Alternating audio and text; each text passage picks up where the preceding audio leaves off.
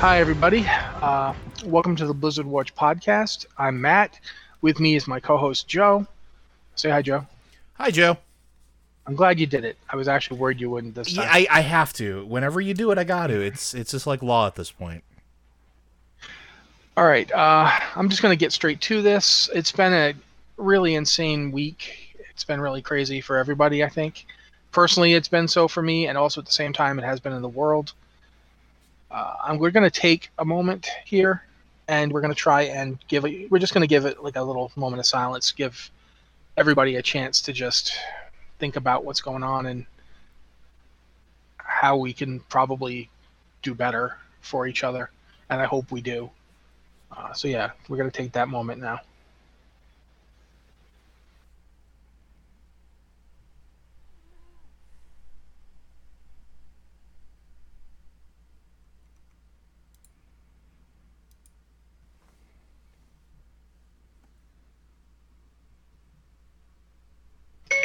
Okay. And that's that. Hopefully you're all doing okay. I hope you are. And if you're not, I hope things get to a place where you can be okay, where everybody can be okay. And that the people who are suffering and who are in need can get into a better place. But we do actually talk about video games on this podcast, and I think we're going to do that now. We're going to go straight into emails because we'd like to try and communicate with you guys for once and not just talk about stuff we're thinking. We want to talk about stuff you're thinking. So if you don't mind, Joe, I should introduce the whole thing about how to send them to us, shouldn't I? You probably should, yeah. All right, we'll do that. If you have an email for the show, you can contact us via our Patreon. We've got two channels there. One is for patrons. That's the Q and podcast channel for patrons. The other is a simple Q channel. That's for anybody who goes to our Discord server. And both of those, you can leave questions. If you tag them for the show, we will take a look at them and include them.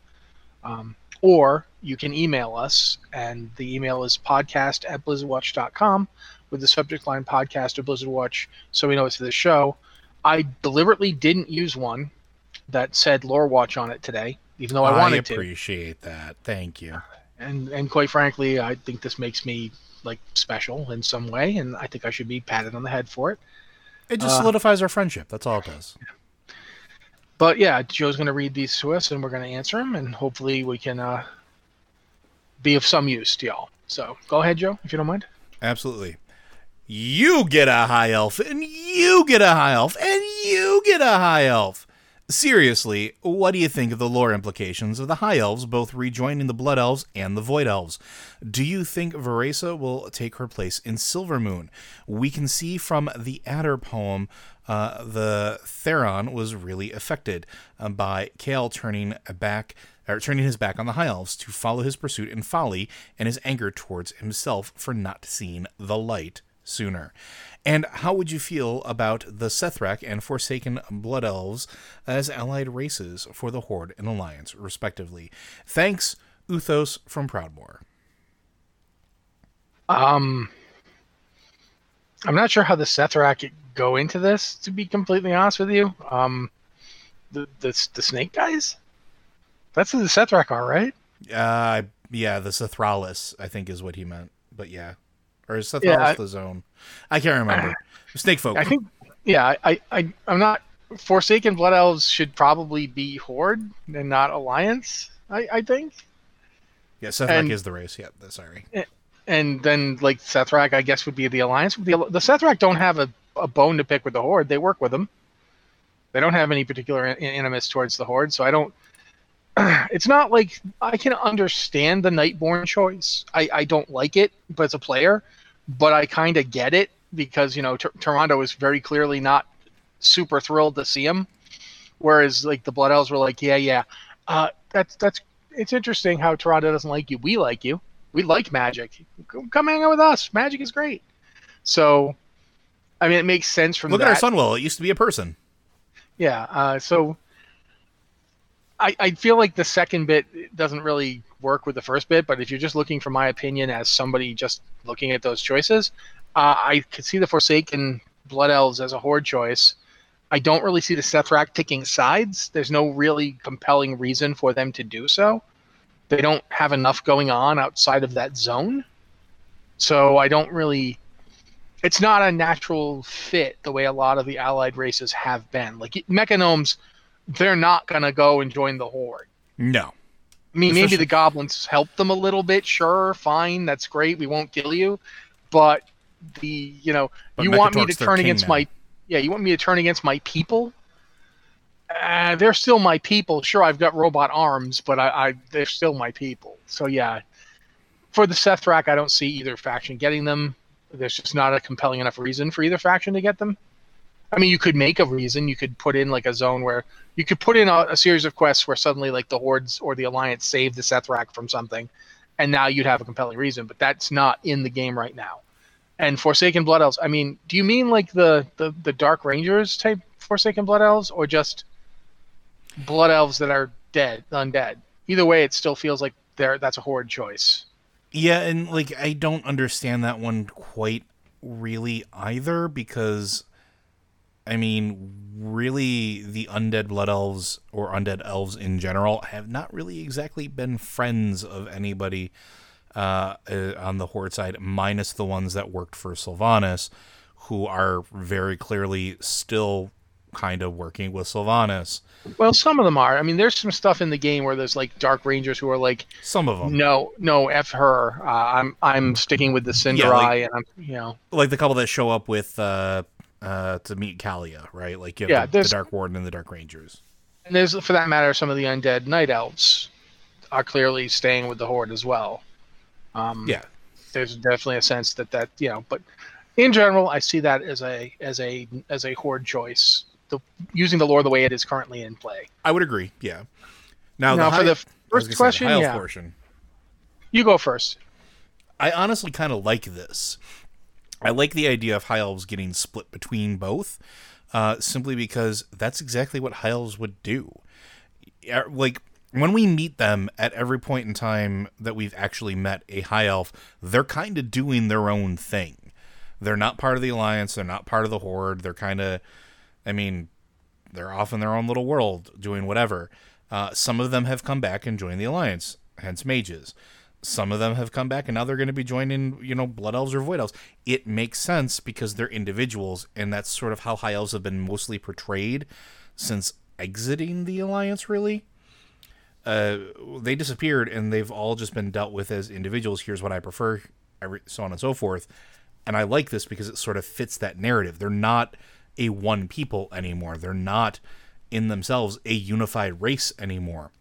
They don't have a main High Elven city anymore. They don't have, a main High Elven leader really anymore. So that going either way makes sense, at least to me.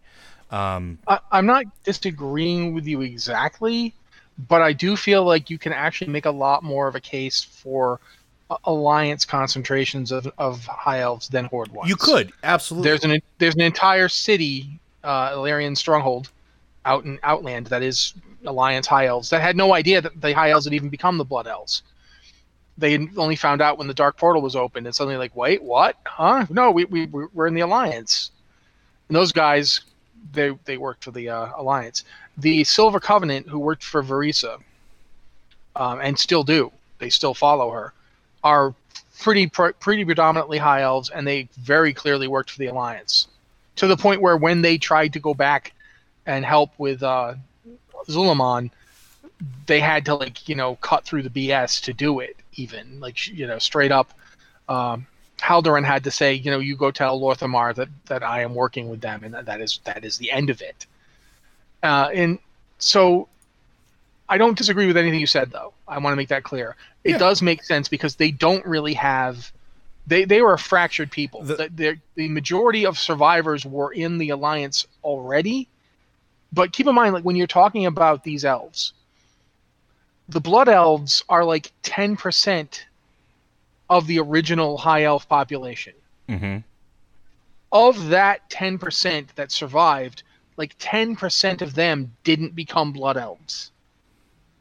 And Void Elves are a small fragment of Blood Elves that effectively change sides because of the Void influence. So having playable high elves on either side makes sense because there's simply no leadership anymore. And Yeah. individual high elves could be like, I'm not really a soldier. I just want to go back home. And Silvermoon is their home. And you could see Lorthamar going, all right, you don't want to call yourself a blood elf. You haven't done the things we've done, but this is your home. If you're willing to be peaceful, if you're willing to support us, then you can come home. And I could see them joining the quote unquote blood elves that way. Because I mean, you could be someone. This could be your sister. If you're a blood elf, your sister could come home and they'd be a high elf. Mm-hmm. They never went through the thing about tapping demon blood. They never called themselves a blood elf. They've been off doing their own thing, and now the dark portal's been open for like how long in game? Like 2007 our time. So we're talking easily a decade. At least.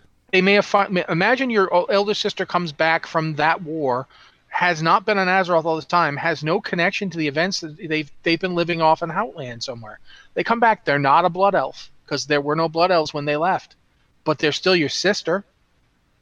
You know, they don't want to fight you. You don't want to fight them. It's weird and awkward, but this is a really recent split. People forget this. This split is from Warcraft 3. Yeah, that's not very long ago. The third war was not very long ago. I think it's like the third war is like 15 years ago at this point, because 4 years had passed when World of Warcraft came out 15 years ago in real time, 16 years ago soon.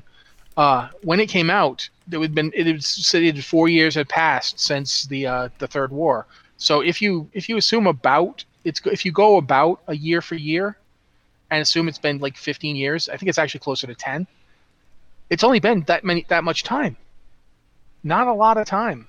So, and for elves who, even without, the immortality that the night elves used to have, elves live for like hundreds of years, if not longer. There were like, Anasterion I think Anasterion was actually still alive. He was like young, but he was alive during the Troll Wars. The Troll Wars were like 1,000 years ago. Yep. So, Anasterion only recently died. So it's one of those weird things where you kind of just have to accept that these things happen, and they have their own time. It's a different time scale. So yeah, I'm fine with it. I think it's actually a good decision because it keeps people from like getting into arguments about it. Yeah, I kind of wish that they'd done that with Nightborn, where they'd had a Nightborn skin that you could take as either a blood elf or a night elf. And then you could be a Nightborn who joined, like they could have had the Nightborn join the Horde story-wise, but you could have a Nightborn dissenter who was like, no, the Alliance helped us. I'm not going to take arms up against them. They could have done something like that, but I think it's really a good idea in this case. In this case, it's very good because both the Void Elves and the Blood Elves are the Void Elves just left the Blood Elves like what, a year ago? Yeah. There's a lot of ways that this could work. So yeah. I was going to say, in the third war, according to what I can see from the timeline, was 13 years ago from current in-game time. So yeah, not all that long ago. Now, the other part of your question that you have there is, do we think Vereesa will take her place in Silvermoon? I don't think Vereesa will ever go back to Silvermoon. I think we're past that point. Yeah, the thing is, if you did the Nightborn quests, you saw what happened when Vereesa went back to Silvermoon. Mm-hmm. And the Sunwell as it currently exists is infused with like with the light, capital T, capital L, and it did not react well to all that void inside Vereesa. It did not react well at all, and for that matter, the void did not react well to it. So I believe Lorthamar straight up tells her to get out. He does. Says you're not welcome here. Whereas Oryx Sunchaser has been hanging out at the Lightwell for years, and he hasn't had any problems with it. So they're not kicking out high elves. They let high elves come in, but Vereesa is not a high elf anymore. Whatever she is, and I don't know if it's fair to call her a void elf exactly because she gets her stuff from a different source. But if you think of her as an elf who is infused with the void, she's moved past being either a high or she's not a high. She never was a blood elf. She's definitely not a high elf anymore. So Yeah, I don't think that's. I think is. Hold on a second. Illyria is the Void Elf, not. Yeah, I'm actually saying Varisa. It's Verisa. just my brain. Yeah, my brain. We're Sorry. talking about Verisa, not Illyria. Yeah, Varisa herself is never going back to Silvermoon for a completely different reason. She hates them. Oh yeah. And part of the reason she hates them is she blames them for the death of her husband. Rightfully. Like after Ronan died, Ronan died because the Horde did a sneak attack on Theramore, and he sacrificed himself to save Jaina because he believed she had a destiny.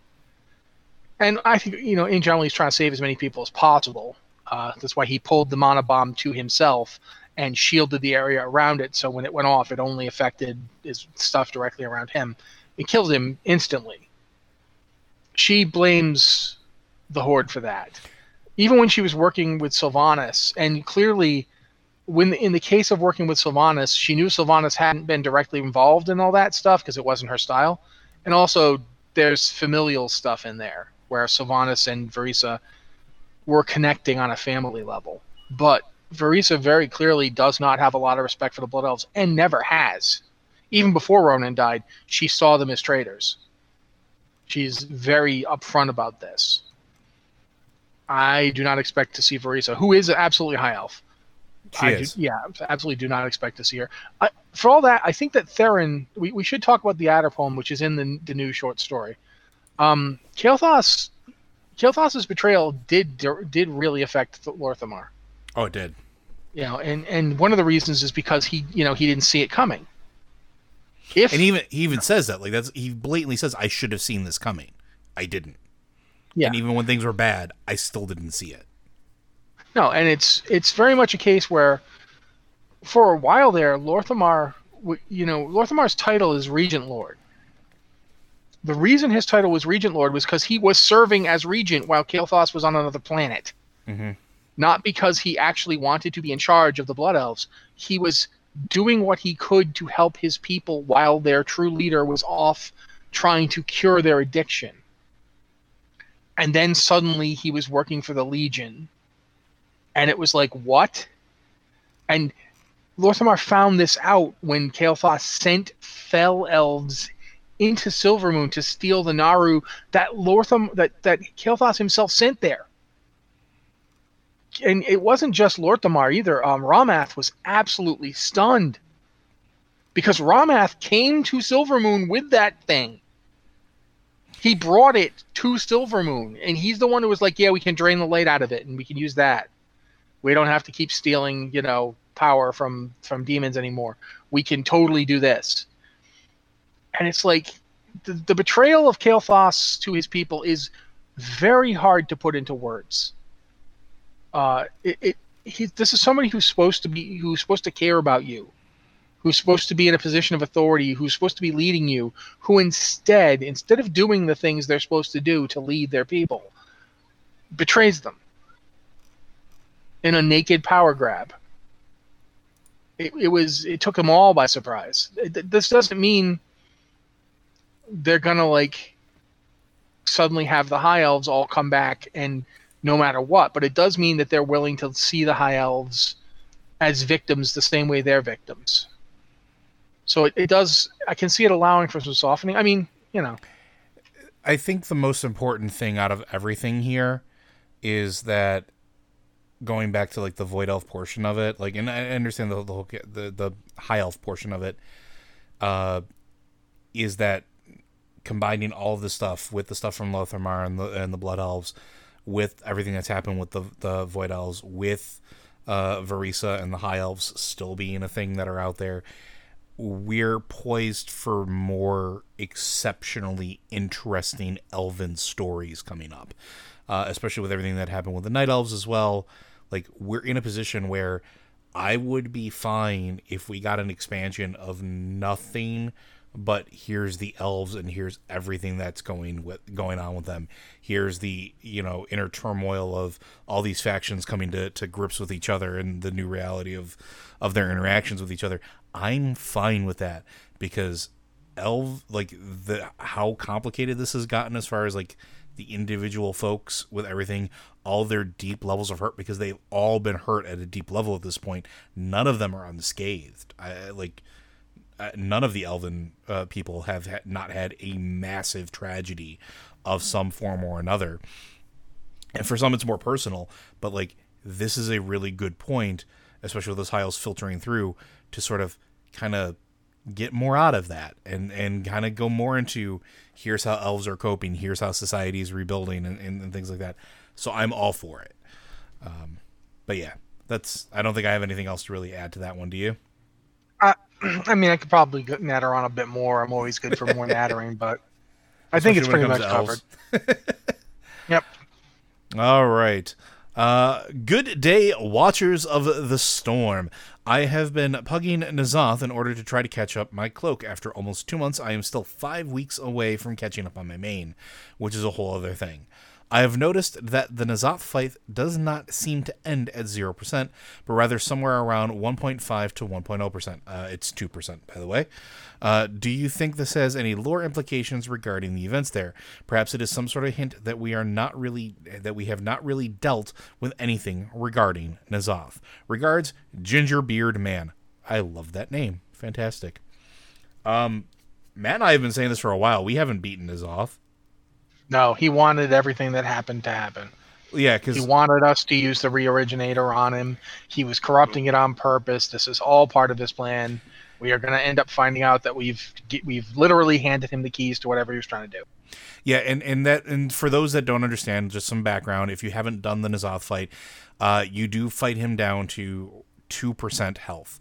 At 2% health, you get the cutscene with the essentially the portal from the heart chamber opening up and blasting the reorigination beam that has been rerouted through the heart chamber into N'Zoth, with Mother and Magni sort of directing things, right? Yeah, that they literally shoot him through your Heart of Azeroth. Yeah. All that power that we've been saving up, all that power that we've been shoving into it, gets basically shoved right into N'Zoth. Coincidence? I think not. Well, my theory has been from the beginning that the entirety of this was a means for N'Zoth to actually come to terms with and fully corrupt the Titan technology that was being used to defend Azeroth. Mm-hmm. How is that going to work out? I don't know. I don't know what the end game is, but it's very clear that from the beginning he wanted us to use when you go to the Halls of Origination, you look at the console and there's writhing tentacles coming out of it. You know what I'm saying? Yeah, he's already there. He's got his people doing that stuff. They're able to teleport in and out. When you first see your first horrific vision, where is it? It's there. It's at the halls. Like, it's not anywhere else. It's specifically right there where he's trying his little experiment for the first time. Like, that was always his goal. Yeah, and as to what it does, I don't have an answer for you. I don't know. Like, secretly he did this. I know he did something. I know that from the beginning, from the moment we walked into Ny'alotha, we were in a place that didn't actually exist. Yep. We were in a dream, in a fantasy, in a delusion. The very fact that we go in and we kill Wrathion, and then Rathion's like, "Hey, that wasn't me." Like, that's the entire raid instance basically winking at you at this point. It's like, huh? Oh yeah, huh? Get it? That tone was set from the very first encounter. It's literally that old. If you remember The Simpsons, it's that literal thing where the guy is stepping on Homer's foot and going, "Mr. Thompson." It's that subtle. It's that level of, I think he's talking to you. No, man, he's talking to you. That's what that raid is. That entire raid is basically just you run through it, getting further and further along the path that N'Zoth wants you to walk to get you to the point where you will do the thing N'Zoth wants you to do. That's why he put his eyeball on your forehead in the first place. If you did that quest, I didn't, because I am not putting an eyeball on my head because some giant tentacle monster wants me to. That is not what I do. I do not do those things.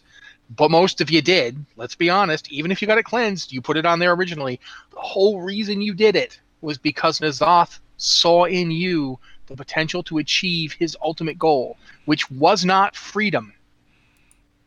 His goal wasn't to escape. I think it was integration anything with Azeroth.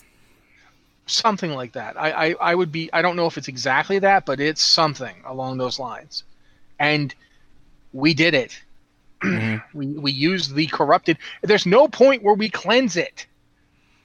You know what I'm saying? You go into the halls of origination, you get up to the re-origination chamber, you see the writhing tentacles in the console, and they pull you back to the chamber. And at no point do you cleanse it. Well, and even beyond that, think about this too. During that entire quest chain, when you try to reach out to all of the different locations and link them all together, what's the one location that just straight up goes, nope?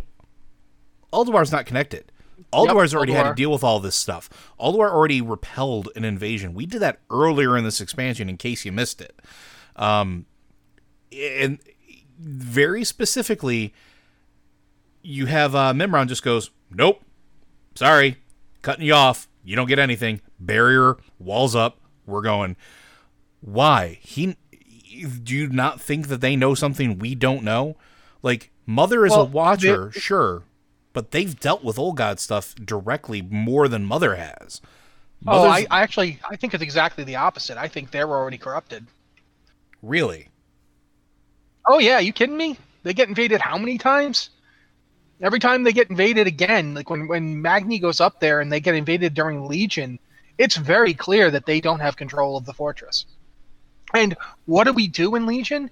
We get rid of Hela, and we have Odin go back. Odin's like, I'm going to go take a visit there again. Now that he's basically unchallenged for the Prime Designate. And what's Odin's problem? Odin gave his eyeball to the jailer.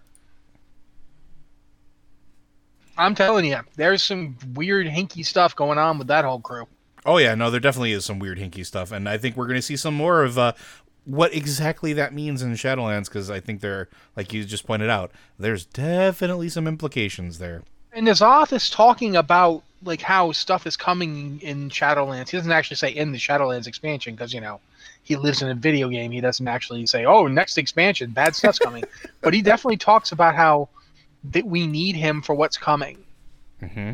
And, like, you know, we should just embrace him and he'll save us from what's coming. I definitely think that there's a struggle about that whole thing going on here. But, you know, I do not think N'Zoth is gone. I don't even think he's close to gone. I don't even know if Y'Shaj is gone. I mean, we already know that he's not really. Well, he wasn't, but he was, and then his heart completely disintegrated, so maybe he is. I don't know. It's one of those things, man. But old gods, they don't deal with death the same way we do. I would not be surprised to find out that if you kill an old god in our world, it shows up in the Shadowlands and wreaks havoc there. Because we see Void stuff doing crazy things in the Shadowlands. If you go to Bastion, that's part of the quest chain. The Void forces are invading Bastion, and there was like a whole bunch of the Kyrian like fight and die to stop them. That's like a sub-quest. It's not even the main storyline. It's just a sub-quest. So yeah, I definitely think N'Zoth had a plan, and I think he succeeded. I think he straight up pulled it off. Yeah, and we were definitely instrumental in making that happen because, well, we are dumb. And I say this a lot. We are so incredibly short-sighted. We don't stop to think. We just kind of do. And this is what happens. To a certain degree, though, I don't actually think that that's us being short-sighted. You can't expect somebody whose house is on fire to stop and, you know, first thing first, get out of the burning house. You can sit and think about what's going on when you're not in a house that's on fire anymore. Sure, but we don't. We never stop to think about it. That's the thing. We never stopped to think about it because the house has been on fire, like, you know, for like 30 years. It just won't stop burning, and we keep going to a new room, and now that room's still on fire too. Oh, okay, we got a breather. Nope, sorry, someone lit this place on fire. What the? Well, moving along there. Greetings, Watchers. I understand that Fury Warriors may be able to dual-wield one-handed weapons again in Shadowlands. I get the historic reasons for bringing that back. I've been thinking about going a different direction, though. In order to give them a bit more uniqueness, how would you feel instead about letting Prot Warriors wield a two-handed weapon and shield? Regards, Belek of Dragonblight. P.S. While they're at it, they should bring back Gladiator Stance as well. I'm going to tell a little story here. Back in the Wrath of the Lich King beta, I played a Tauren on the beta. I imported my Tauren character and played that. I tanked exclusively in Fury with a shield and a two-handed weapon. That is, there are pictures of my character no longer on our site because the unpleasantness of 5 years ago. But if you go to the site that has all of our old articles, you can find pictures of me tanking on that Tauren with a two-hander and a shield. It was viable up to about halfway through Wrath. It wasn't viable as a true raid tank, but you could tank 5-man dungeons in Wrath with Titan's Grip as a Fury Warrior. You could do it. Because of stances, you could generate enough threat to hold threat. You didn't have a ton of survivability because you just didn't have some of the really strong... You didn't have shield block or anything like that. But you could do it. And I always thought that was perfectly valid. I've actually, in the past, I've advocated for getting rid of one-handed weapons on warriors entirely. Like just having Titan's Grip be baseline for both Prot and Fury, and even for arms. The problem with arms is, of course, arms uses a single two-handed weapon and nothing else. Now, having Fury use two-handers and then Prot use a two-hander and a shield makes arms look like they just dropped their shield. Or their, you know what I'm saying? It's sort of, but in a way I'm fine with that because it would basically be the dueling spec for warriors. It's the spec that gives up a second weapon or a shield for more precise strikes, like a fencer. It would be the warrior version of a fencer, which is to say they use a giant boat of a weapon because, they're crazy. They're angry all the time. And I was fine with like the controlled, precise version of a warrior. It's still swinging around a boat, with their one hand. I didn't have a problem with it. I don't have a problem with them bringing back Single-Minded Fury either. I wouldn't have a problem with them letting you tank as a warrior with either a one-hand or a two-hand weapon. And a shield. I would have no problem with that. I don't expect that they will ever do this. For the same reason, I don't expect that they will ever bring back Gladiator Stance. Because, A, it was a talent. It meant that in order to get it, you had to spend a talent point, which meant you didn't get the other two choices on that talent tier. So you're already limiting yourself in your chosen talent tree in order to get a talent that turns you into not as good at another talent tree. The thing with Gladiator Stance, I loved Gladiator Stance. It wasn't viable as DPS ever, except for like the first tier of raiding before you got good enough gear. It was essentially, I can go into dungeons, like, trying to think of the dungeons it was viable in. It was viable in like the first raid dungeon of the expansion. A Heimall, I think. Heimall was a raid. Yeah, that's what I'm talking about. The first raid dungeon. Okay. Yep. Okay. Go ahead. It was viable in 5-mans, but it wasn't great. But it was viable up to that first raid, and halfway through it, Arms and Fury both blew up in comparison to it. And then from then on, Gladiator Stance was was basically in the background, and that's fine. Kinda. Like I honestly feel like we're a little bit obsessed with like being top DPS with our spec. And you should be able to, like, as long as the DPS spec is even remotely competitive, you should just be able to play in it. But it wasn't even remotely competitive.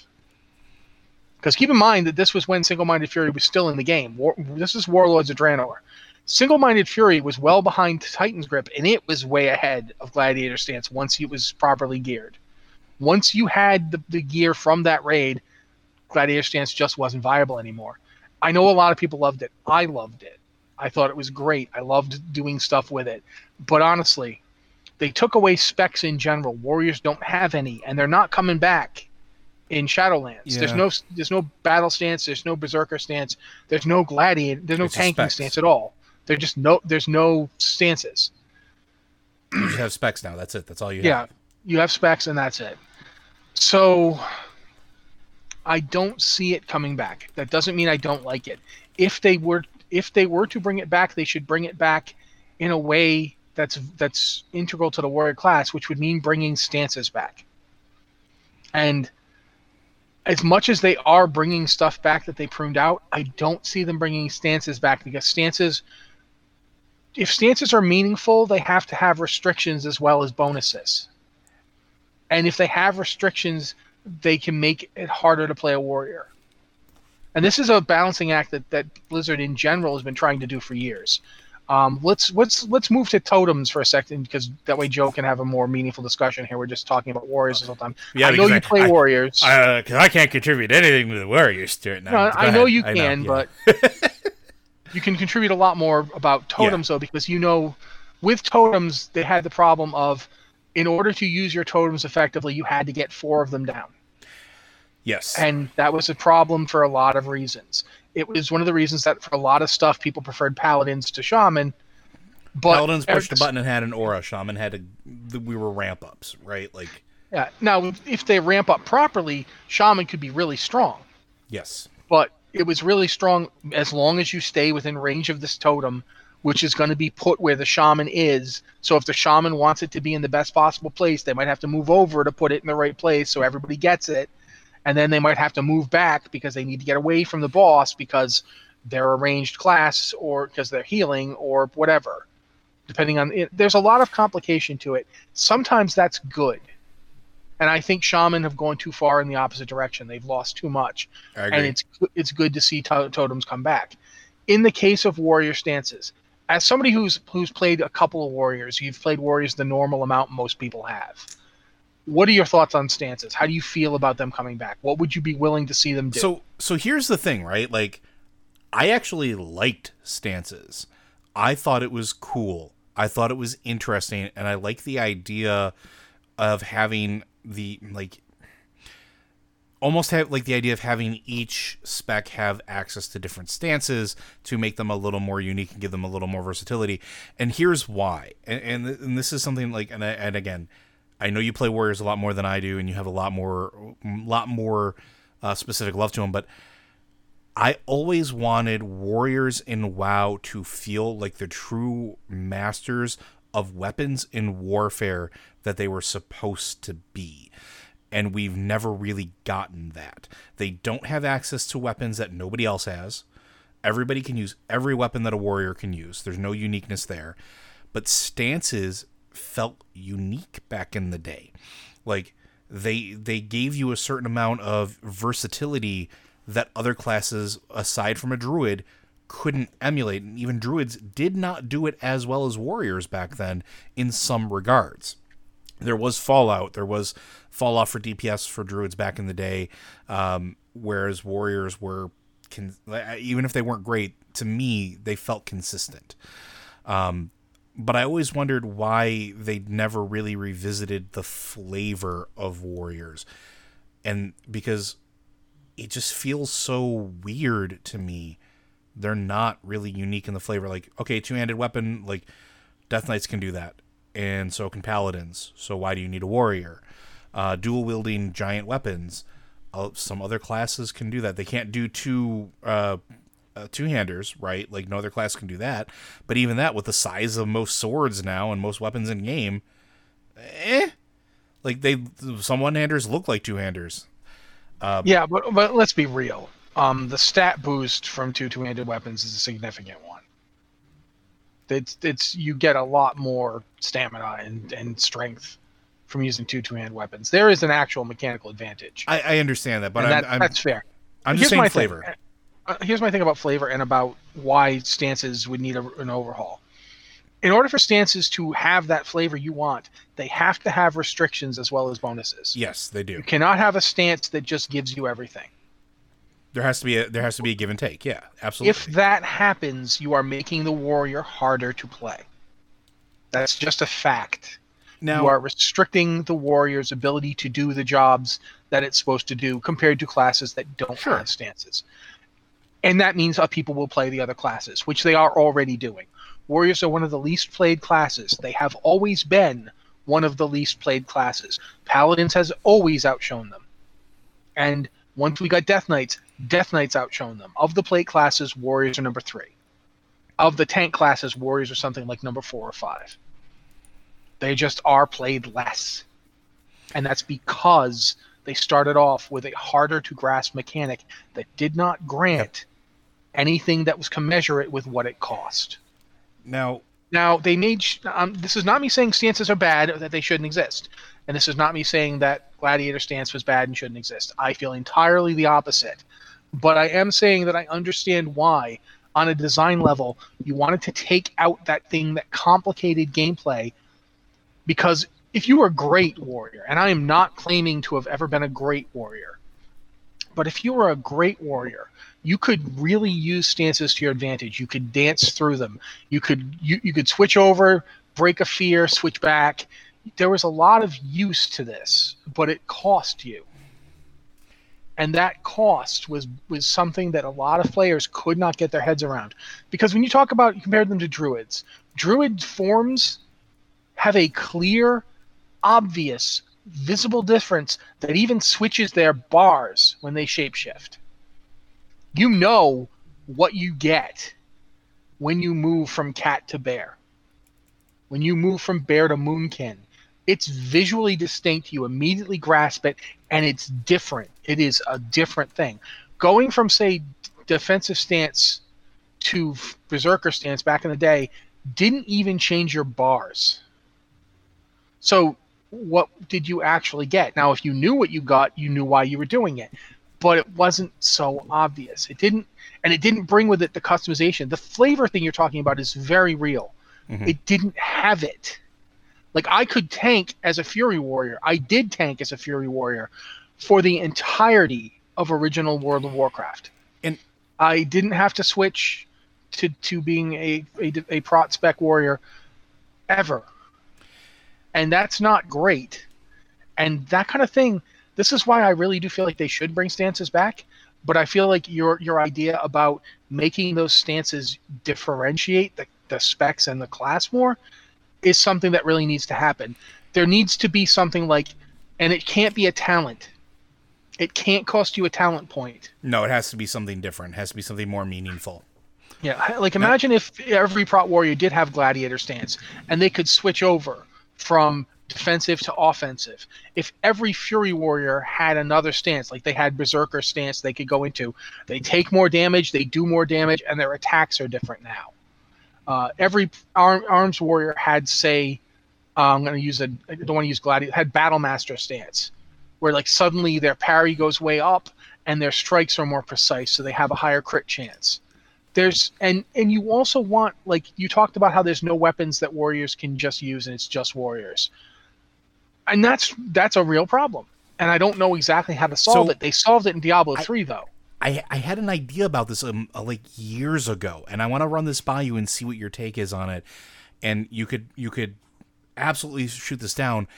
But one of the things that always intrigued me about some other MMOs that were out there is that it wasn't just necessarily always the Holy Trinity. It wasn't just heal, DPS, and tank.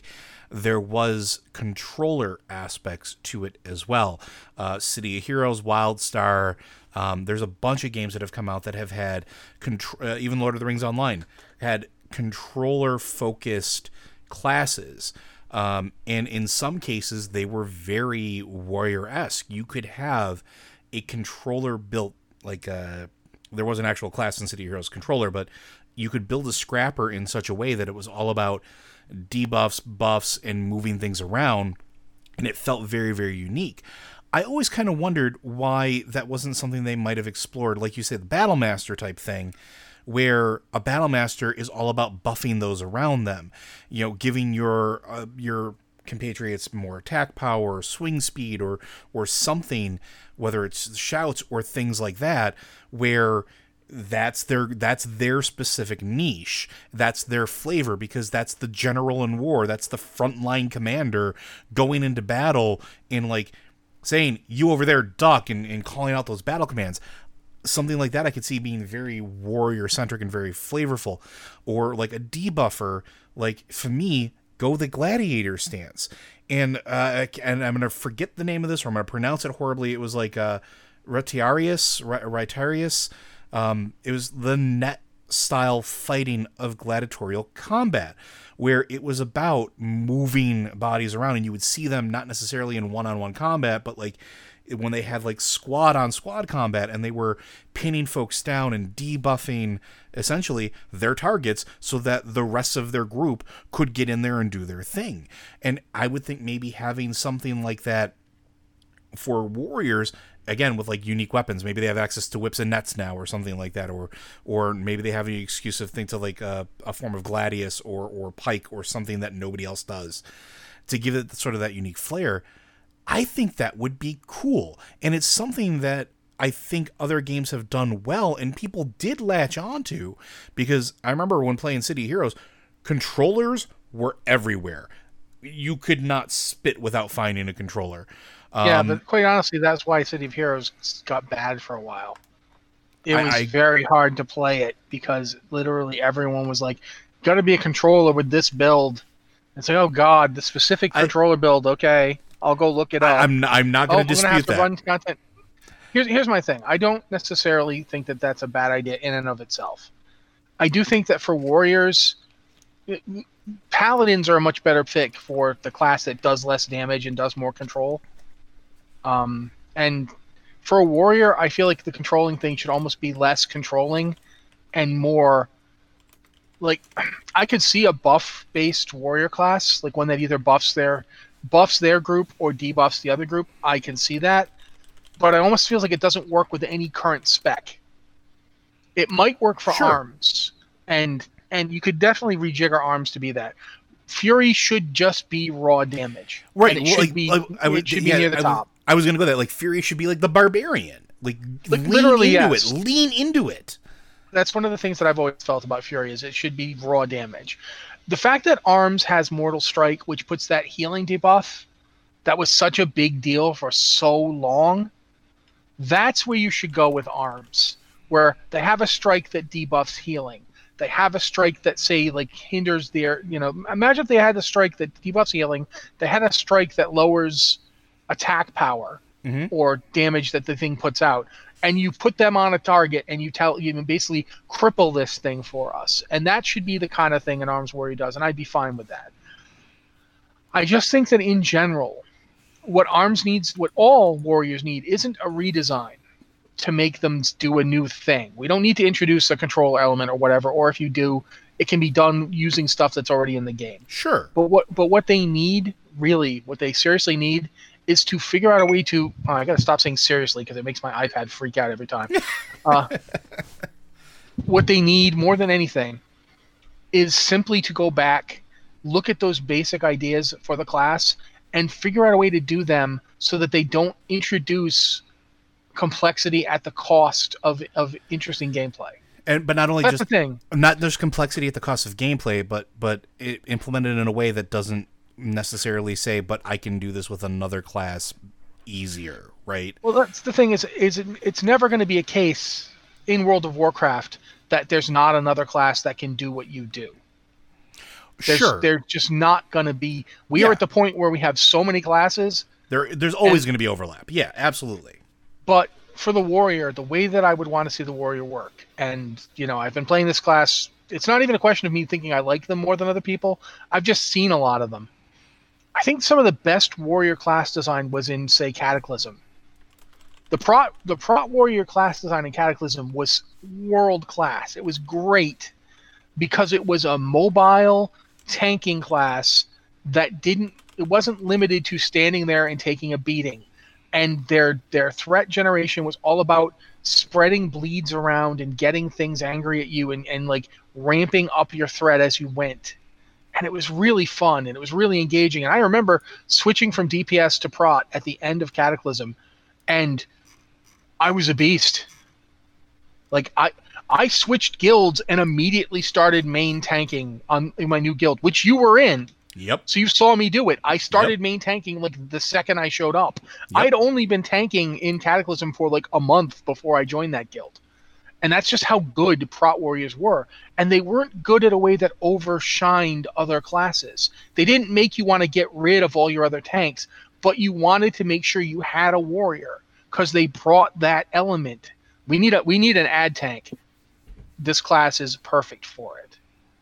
And other classes could do it. You can't tell me a Death Knight couldn't add tank. But the warrior did it in a unique way. That's what we need. We need these things to be done in a unique way, not necessarily better or worse, but different in their own. And you know what? We talk about that a lot too, and this is another, and I'm not trying to just go off in a million different directions, but it's another topic that I think comes up a lot, at least with my circle of player friends, and I don't know if it does with you, with people you talk with, but we always talk about this sort of, I don't want to say uniqueness of character clashes, but like it used to be back when things were, you know, the classic Burning Crusade in that era, everything had a niche.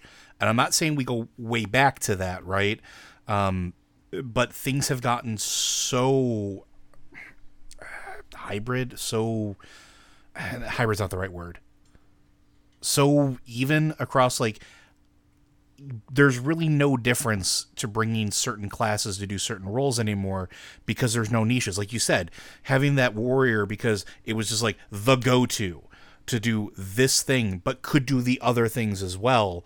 That felt good, at least to a player. Like it was the same thing for me as a Resto Shaman, right? Like it felt good, but at the same time, you've complained about being a Resto Shaman because other classes can do the stuff you do, and then they don't have the problems you have. Yes. That's the danger in that design, and it's absolutely the problem we're in World of Warcraft right now, in that sometimes you go too far to homogenization, and I totally agree with you. That's the word I was thinking about. Thank you. You go too far towards homogenization. The problem is if you go too far in another direction, you end up with a clear winner. And I agree. Like and I'm not saying that it's easy, and I'm not saying that it's something that you can flip a switch and like it's going to be okay, or that it's like it's not even something that I can go in there and say I have a solution for it. And I hate presenting something and not having a clear-cut way to get to that endpoint. But it's something I think about a lot. Is how do you find that balance between like niche without overpowering it so much that that's all that class can do, versus everything is so homogenized that the classes don't matter anymore. And I know that that's what they've been doing the last several expansions. It's just such a weird point. Yeah, I think at this point, though, we do need to move on because we spent, like, I don't know, close to 20 minutes talking about this. And if you don't play a warrior, you don't care. So there's a lot of people going, oh my God, are they ever going to shut up? So I'm going to say we should move on. Certainly. I could keep talking about this all day. You have no idea. As can I, because it starts bleeding into class design. I've got a 35-minute response to what he just said, but we're going to move on. Our next one. Hello, Watchers. I recently got back into the game and have been catching up on the Death Knight Order Hall. How are the Paladins and Death Knights not at open war right now? Thanks, Gling, Pandaren Death Knight. That's bigger fish to fry, really, is what it boils down to, I think. Well, if you're a Paladin, you kind of won that fight. Like, the Death Knights decided to pick a fight with you, stormed into your Order Hall, and got the Death Lord fried. Not the Death Lord, the High Lord, Darian Mograine, got him fried, and then they left. So from your perspective, you won, and the superiority of the light was demonstrated, and the Death Knights slunk back to their holes. If you're a Death Knight, it didn't work, and you have bigger things to deal with. You didn't have a grudge against the Paladins in the first place. You were simply going to go and reanimate Tyrion Fordring into being a Death Knight because you needed a Death Knight to lead the Horsemen. That didn't work out. Darian's now leading the Horsemen. You got what you needed, and you're good. It was never. It's weird because it's not like there's an actual rivalry here. Like, Death Knights don't care about the living. If Paladins want to go around being Paladins, well, you're going to die someday, and we'll see how you feel after that. And for Paladins, Death Knights are weird and creepy, certainly, and there's lots of reasons why Paladins would not like Death Knights, but they've never really, since their return and they're joining the Horde and the Alliance, those Death Knights have been, on the whole, a creepy but useful group up until that point in Legion. I'm going to let Joe talk now because he probably has some opinions on this, but that's my take on it. Each group is basically looking at it from a different perspective, and that perspective is, for the Paladins, that taught them a lesson, and for the Death Knights, it's whatever. Yeah, so, I mean, I can't really add too much to it because you've kind of hit on all the high points there. But it's also, there really hasn't been enough time for them to really sit there and kind of argue with each other since. Like, even if they wanted to, even if there was individuals specifically that were looking for a fight between Paladins and Death Knights, we had the Legion to deal with. Then after the Legion was done, then we had all of the Battle for Azeroth stuff from start to finish to deal with. And that's not an inconsiderable amount of attention that had to be spent, right? And then you have to wonder how much the higher-ups on the Death Knight side might have known or might have been planning for, because, and we talked about this before, their commanders really weren't present during Battle for Azeroth, really. So what were they doing? Was the Lich King filling them in a little bit, giving them a heads up on what was going to happen? Was Bolvar planning ahead? And then you have the Paladins, who they don't really care about Death Knight stuff.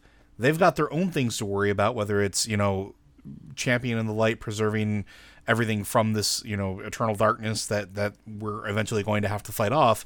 They've got other things to worry about. Both sides have their own things to worry about. And so, factoring in the other things that, like Matt said, Paladins won that fight. Okay, cool. There's also been several attempts in the past with Death Knights storming Light's Hope Chapel and stuff like that. And how did that work out? There really is no continuous beef. They've clashed. Things went away. They're good. So I don't think that it was really ever a question of whether or not they'd be going to war with each other openly. Yeah, I'd argue it's less they're good and more like the Paladins well, we won. Yeah, we're done. When I say we're good, I mean we're done. We've proved our point. Well, the thing about being a Paladin is, generally speaking, once you've actually given someone a solid thrashing, you don't then go and take bloody revenge on them for trying it, because you're a Paladin. You're supposed to be good. That's the whole Paladin thing. Even if you use the World of Warcraft definition where there's no alignment, and we're just talking about, it's just not in the code.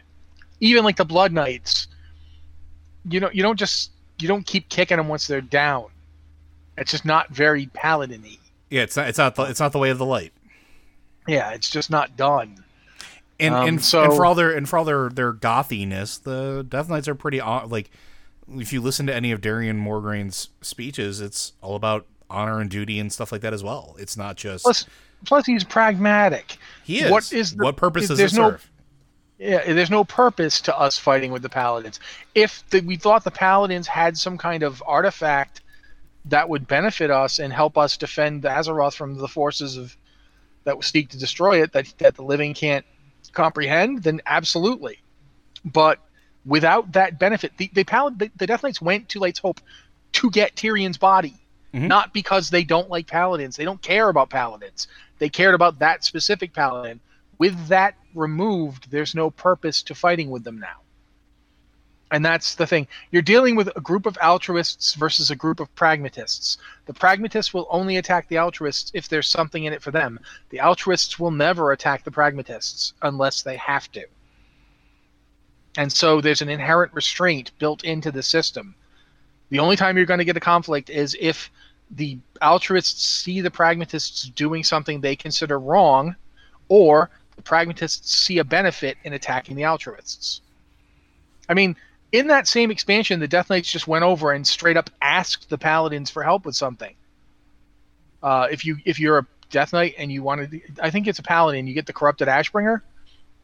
The Paladins went over and said, hey, help me get this Corrupted Ashbringer skin, and the Death Knights were like, all right.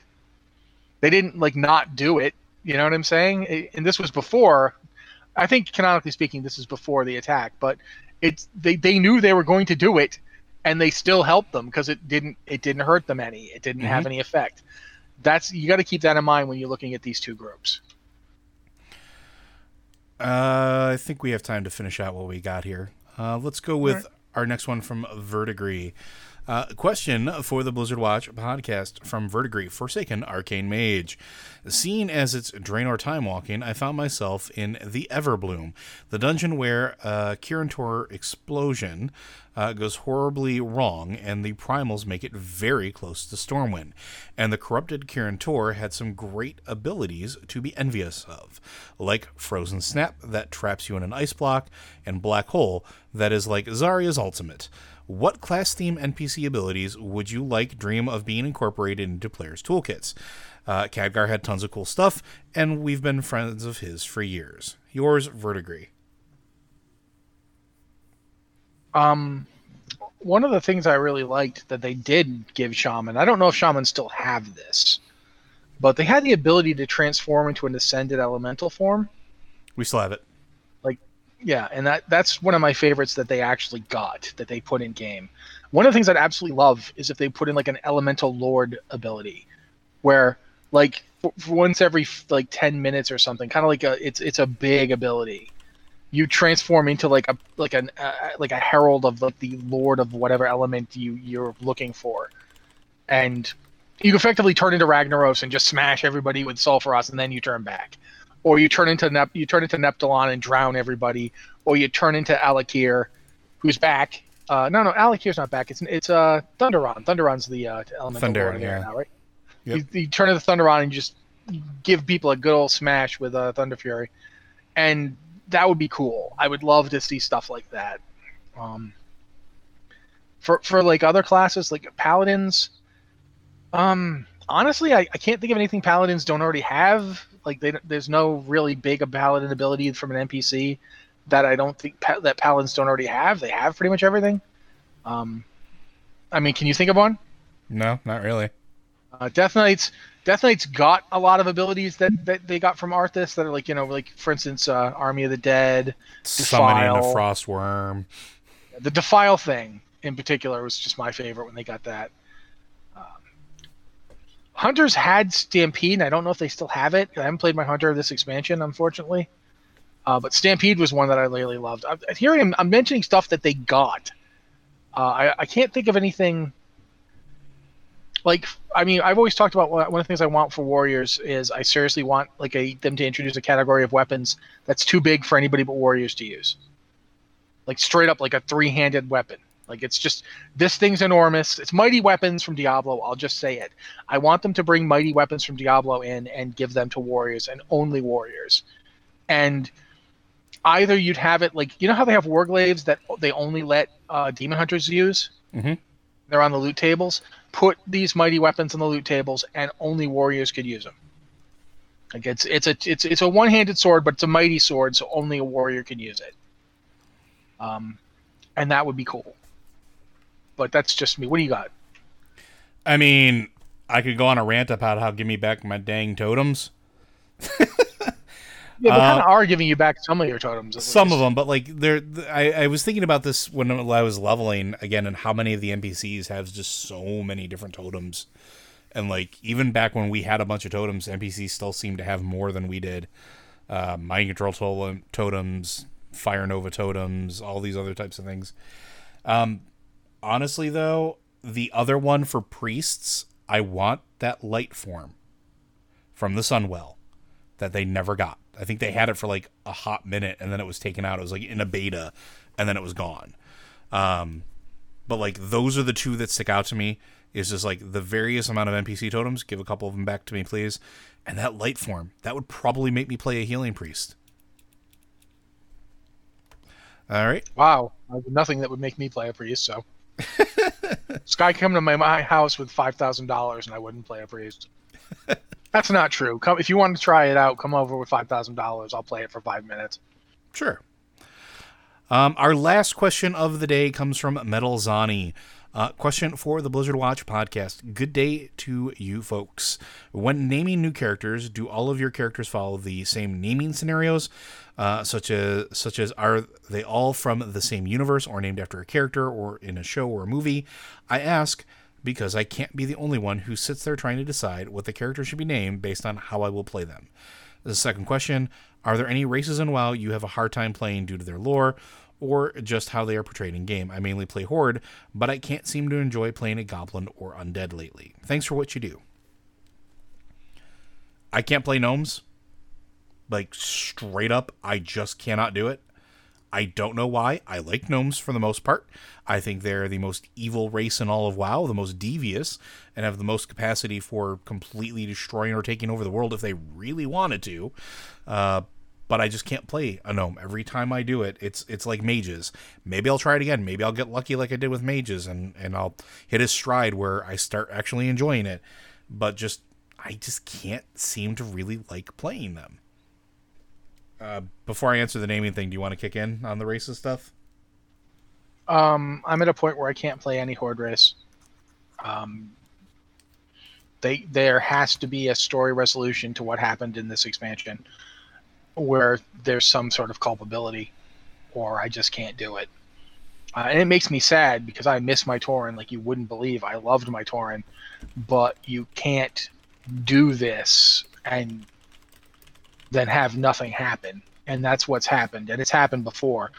I am, in my history of playing World of Warcraft, the Horde have committed acts of semi-genocide on like 3 occasions now. And there's never been any sort of reckoning for it. The closest we got to reckoning for it was the Alliance standing in the middle of Orgrimmar, having to help to defeat Garrosh Hellscream, and then just sort of leaving. And literally nothing happened. And that's like, there's between Gilneas, Theramore, and Teldrassil, like it's just, I don't begrudge players who play Horde. I don't think that this is your deal, and I don't even think it's a bad story. It's just one of those things where I can't personally get to a place where I feel comfortable. I was playing my Tauren in the ramp up to Battle for Azeroth, and I got to a point where I realized what was about to happen, and I realized my Tauren had made it happen. Yeah. My character was responsible. There's a lot of real horrible moments like that for Horde players. And I couldn't play him after that. I've tried to level him since, and it just feels like, no, it's just not something I can do. And again, this is not a Horde player's problem. If you play Horde, that's not your deal. This is purely my thing. And it's just that's a thing. Aside from that, they fixed it. I used to really hate the Worgen snuffling noise, but they've backed down on that. Thankfully. They've made it less prevalent, and I like that they fixed like Worgen female faces, so they're not. The snarl they used to have on the side used to drive me nuts, because if you've ever had even just a dog and looked at what it does when it snarls, it lifts its front muzzle lip. Yep. It doesn't keep its front muzzle lips together and lift the side. Nothing does that. I'm trying to do it now on a human, and it's not possible. You're going to tell me that wolves do this? No. They lift the front part, because that's where the teeth are. They show those teeth. Yeah. It drove me nuts from the beginning. So they fixed that too, and Worgen are now playable again. And I think in Shadowlands, I'm going to finally be able to play Horde again, because I think they're going to, if not fix some things, address it, they're just going to move past it. So I am okay with that. But those are for, you can move on to the second part of the question, because I think I'm done there. Okay. Yeah, as far as naming conventions go, I don't know about Matt, but in very rare circumstances do I deviate. Everything is a form of loader for me. My mage is Spelloader. My rogue is Critloader. I have Warlooter as my warrior. Like, it's not exactly the most complicated naming scheme. The most ambitious of them was my druid, which is named Low Fur instead of Loader. But that I always is some variation of that, with the exception I have like a couple D&D deities that I was able to snag names for way back when, and I'm never relinquishing them. Like, I have Umberlee and Clangeddin, and I'm not getting rid of those ever. I'm just disappointed he's never named a character Kurt Loader. And if you remember MTV, I was gonna say there are so many people that are not going to get that reference. The worst part is that I didn't even remember him. I have a book called Bat Chain Puller, Mm-hmm. which is just a great book of his essays when he wrote for Rolling Stone. He did an interview with Prince that was fantastic because he's nothing. Prince refused to actually meet him after they'd agreed to the interview. So the interview is him talking to other people about Prince and them saying stuff like, "Yeah, he's got a lot to say about God. I think he thinks he's related to God." And stuff like that. And it's just, quite frankly, if Prince did think that, I'm not willing to argue with him. But for me, the naming thing, there's three main things for me. I have my very first character whose name was based on a short story I was writing at the time.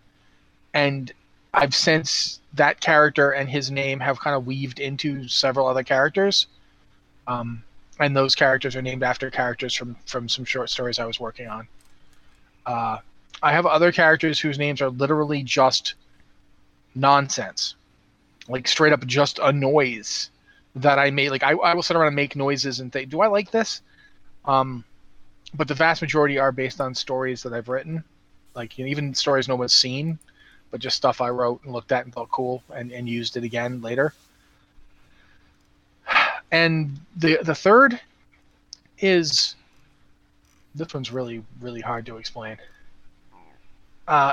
Joe mentioned using D&D character like Clangeddon and Umberlee from the Forgotten Realms. Those are deities from various D&D campaigns. I had a D&D game that ran way back in the day. This was like the first or second game that I played in. It was me and my cousin and a couple other people, and our characters, like my character was basically just the main character from the Fire and Ice movie, complete with the wolf hat, and you could tell this was an AD&D character because he dual wielded swords, and he was a ranger, but he dual wielded swords and had a pet wolf, and he had a hat that let him talk to wolves, and it was it was that kind of game. It was your second D&D game where you kind of go nuts, and it was AD&D. It was first edition AD&D. Mm-hmm. Which means it's actually like second or third edition, but whatever. There was Something a lot like of that. Yeah. There was like D&D and AD&D. You don't need to know all this to understand what I'm saying. I've named characters after characters from that game forever. Like I still do it, and they're characters. These are the players, and I've used their characters' names because I've lost touch with some of those people. I was like 12 when we played in this game. Some of those people I've never seen again. I don't even remember their names. I remember the names of their characters though, and I have continued to use them. My hunter in WoW is named after one of my friend's characters, who wasn't a ranger or anything. I don't even remember what. I think she was a priest. Cleric. I think she was a cleric. But I've named like 3 or 4 characters after her, variations on her character's name, and so forth. I also use mythology from time to time, but my wife's much more about that than I am. But yeah, that AD&D game, going back to like 1983 or 4, has influenced about 20% of my character names. Like I still think and the best part is that I get weird about it. Like I use it like variant spellings and stuff, just so I don't have 2 characters with the same name, because you don't want that. So yeah, I'm not proud of this, but yeah, there you are. But I think that's all we have for today, folks. Blizzard Watch is made possible due to the generous contributions at patreon.com/BlizzardWatch. Your continued support means this podcast site and community is able to thrive and grow. Blizzard Watch supporters enjoy exclusive benefits like early access to the podcast, a better chance at having your question answered on our podcast for the queue, and an ads-free site experience. Yeah, I'm going to take a moment here. I just wanted to say, and I think I feel fairly okay speaking for Joe here, because he can always jump in and tell me to shut up. But I wanted to thank you guys, because I know that stuff is really difficult to deal with right now, and we're all kind of hurting. And I really appreciate you guys taking some time with all that happening to hang out with us and listen to us ramble on about video games and other stuff. Because, it does help. For me personally, it gives me something to do. It gives me something to focus on that isn't horrible. And I wanted to say thank you for that. Thank you for choosing to spend time with us. Thank you for being in community with us. If you have anything you want to say on that, Joe, go for it. It's much the same for me. I want to thank everybody who comes to hang out with us and spend time with us and interact with us. You help. And I know that that's something that you hear sometimes and maybe don't really believe, but anytime I interact with you, whether it's in chat or whether it's on Twitter or in Discord or anything like that, those positive interactions are very, very important and very appreciated. They've kept me sane over the last several weeks with everything that's been going on. So thank you very much for that. I'm not trying to be all mushy, but I love you guys. Seriously. Yeah, thank you. This has been the Blizzard Watch podcast. Hopefully, we will be here next week.